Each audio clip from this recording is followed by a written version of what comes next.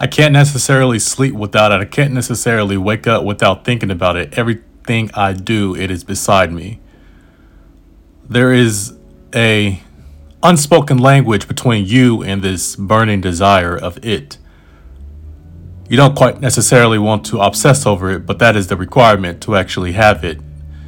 For it wants you just as much as you want it. But the fact that you want it implies that you do not have it. It can be a variable or infinite number of things in a category, or should I say hierarchy of levels in attaining it.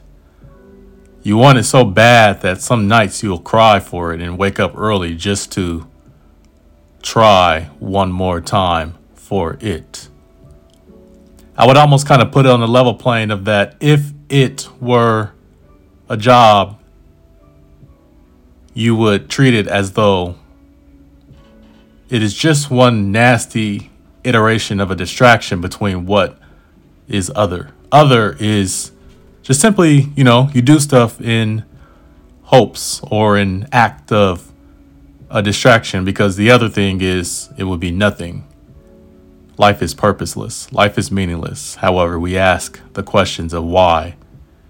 And that is the great seed of philosophy.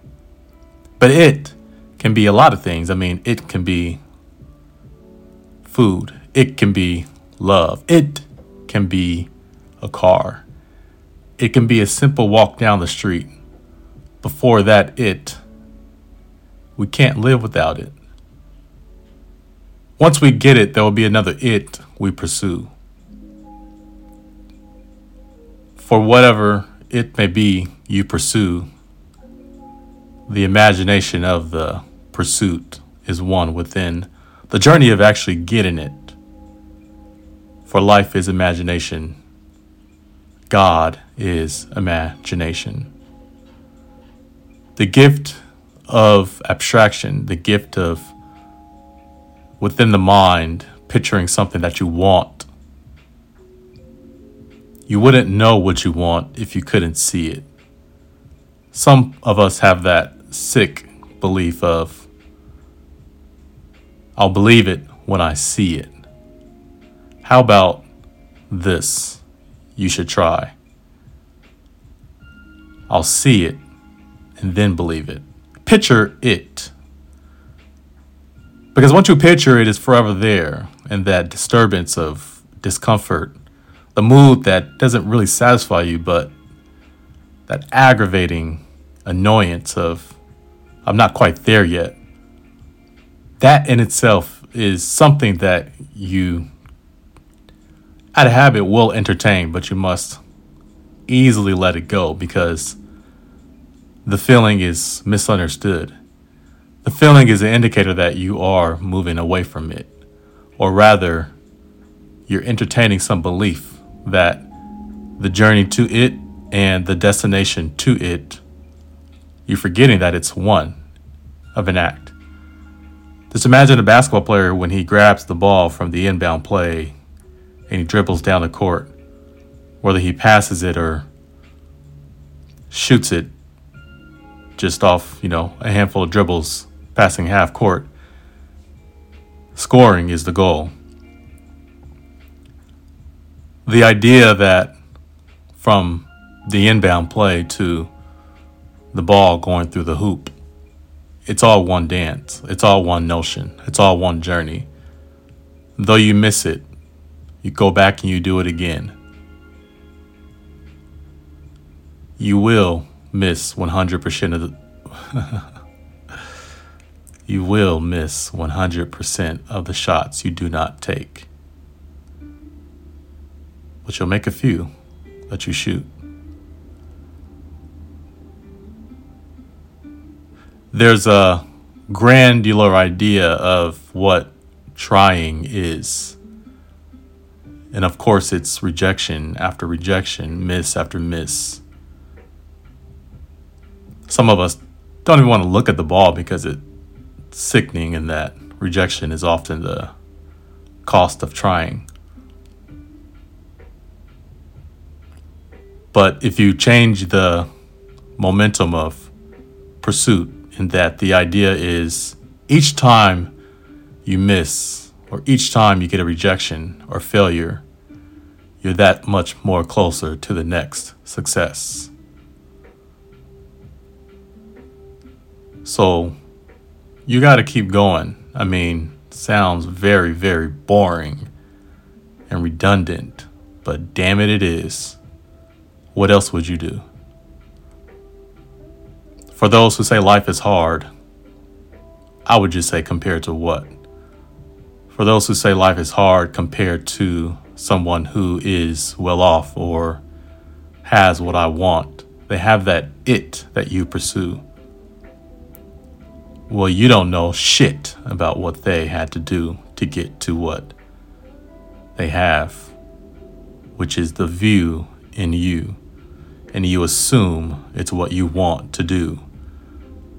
But like I said, once you get there, it's going to be something else. It's going to be something a little bit more than you asked for, and that every new top embeds a new bottom. There's a new mountain to climb at the top, but you got to go back down. Sometimes going back down is just as challenging as going back up. You won't really know that until you get there, and that's okay. It's a part of the journey. It's almost as if this whole earth was created based off of some idea of mountain range after mountain range, and these gliding plates upon the surface of the rock of earth was just kind of shifting together to make something over time. And of course, as humans, had to settle in between the valleys of the mountains, and we climb the mountains because it's a part of the distractions we need, because otherwise we're just in the valleys of nothing.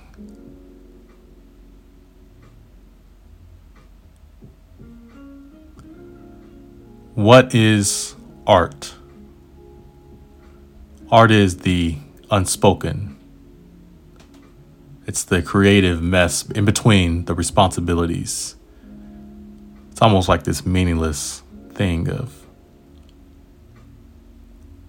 sometimes we start with something and we don't know where it's going. Much like Bud Talks Podcast, episode 341. It's much like when a runner goes into runner's high and he doesn't know why. I'll close this off by telling a story about one of my more extensive outer body experiences running up a hill down the street from Fulvale Manor. That is the house I began Bud Talks Podcast. I believe it was early, maybe mid-December 2019. And I'd been running up this hill. It's about a mile up. It's relatively steep. It's a long, about mile hill up. And the hill goes all the way up. It's actually Mount Scott, for those of you who are familiar with Portland, Oregon, Southeast Portland, to be specific. But Mount Scott is where the Willamette National Cemetery is. And I've been running up this hill for the first mile of it for about a year and a half. And normally I would stop at the mile point. There's a three-way intersection that you can either take a left and go back down on, I believe it's the north side of Mount Scott, or you can continue right and go up toward Happy Valley and past the National Cemetery. But nonetheless, the hill goes up for about, actually at this point I didn't really know how far it goes up, but I believe it goes up. At that point, I think it went up maybe another 2 or 3 miles. Doesn't really matter. But anyways, at this three-way intersection is normally where I stop after the first mile of running uphill. And on this particular day, I did a bench press workout and maybe some abs, and I got to the top after the workout. Got to the top of the hill. Again, it's a mile up, and I started to stretch. And at this point, like I said, I normally go back down on the north side of the hill, or I just kind of return back of the east side, I believe it's the west side. It doesn't really matter, but on this day, I decided to keep going up. And up is south, and then it curves up a little bit more after about a mile, and it goes east. So I kept running uphill after the mile marker intersection. And I kept going. And then there's another 4-way intersection after about, I think it's maybe a mile and a half or two. Not really sure. But it continues uphill. This is Mount Scott. And at that point, about a mile and maybe, let's say, a mile and 3/4, there's a right, there's a left, and they're both, or actually the left, and to keep going straight, I think it's pretty straight level at that elevation. Or I could have gone right, which is more uphill, and I decided to keep going uphill. And normally at this point, if you understand beast mode, runner's high, a flow state, there's kind of this flow in that energy and everything your body's calculating is just automatic. You're not necessarily tired. You're not aching. Anything that's bothering you is kind of just put into this suppressive state of beast mode. If anybody knows it, you kind of can relate. So at this point, I'm well over 2 miles running uphill. And again, I took a right to continue up further. And I'm going through the street, which has no sidewalk. So it's just a 2-way street uphill. Flow state, beast mode, runner's high, has its levels. And toward maybe the last quarter mile of maybe mile 2.5, let's say, of this uphill run, I had reached a state of an outer body experience. And to the left was a bush.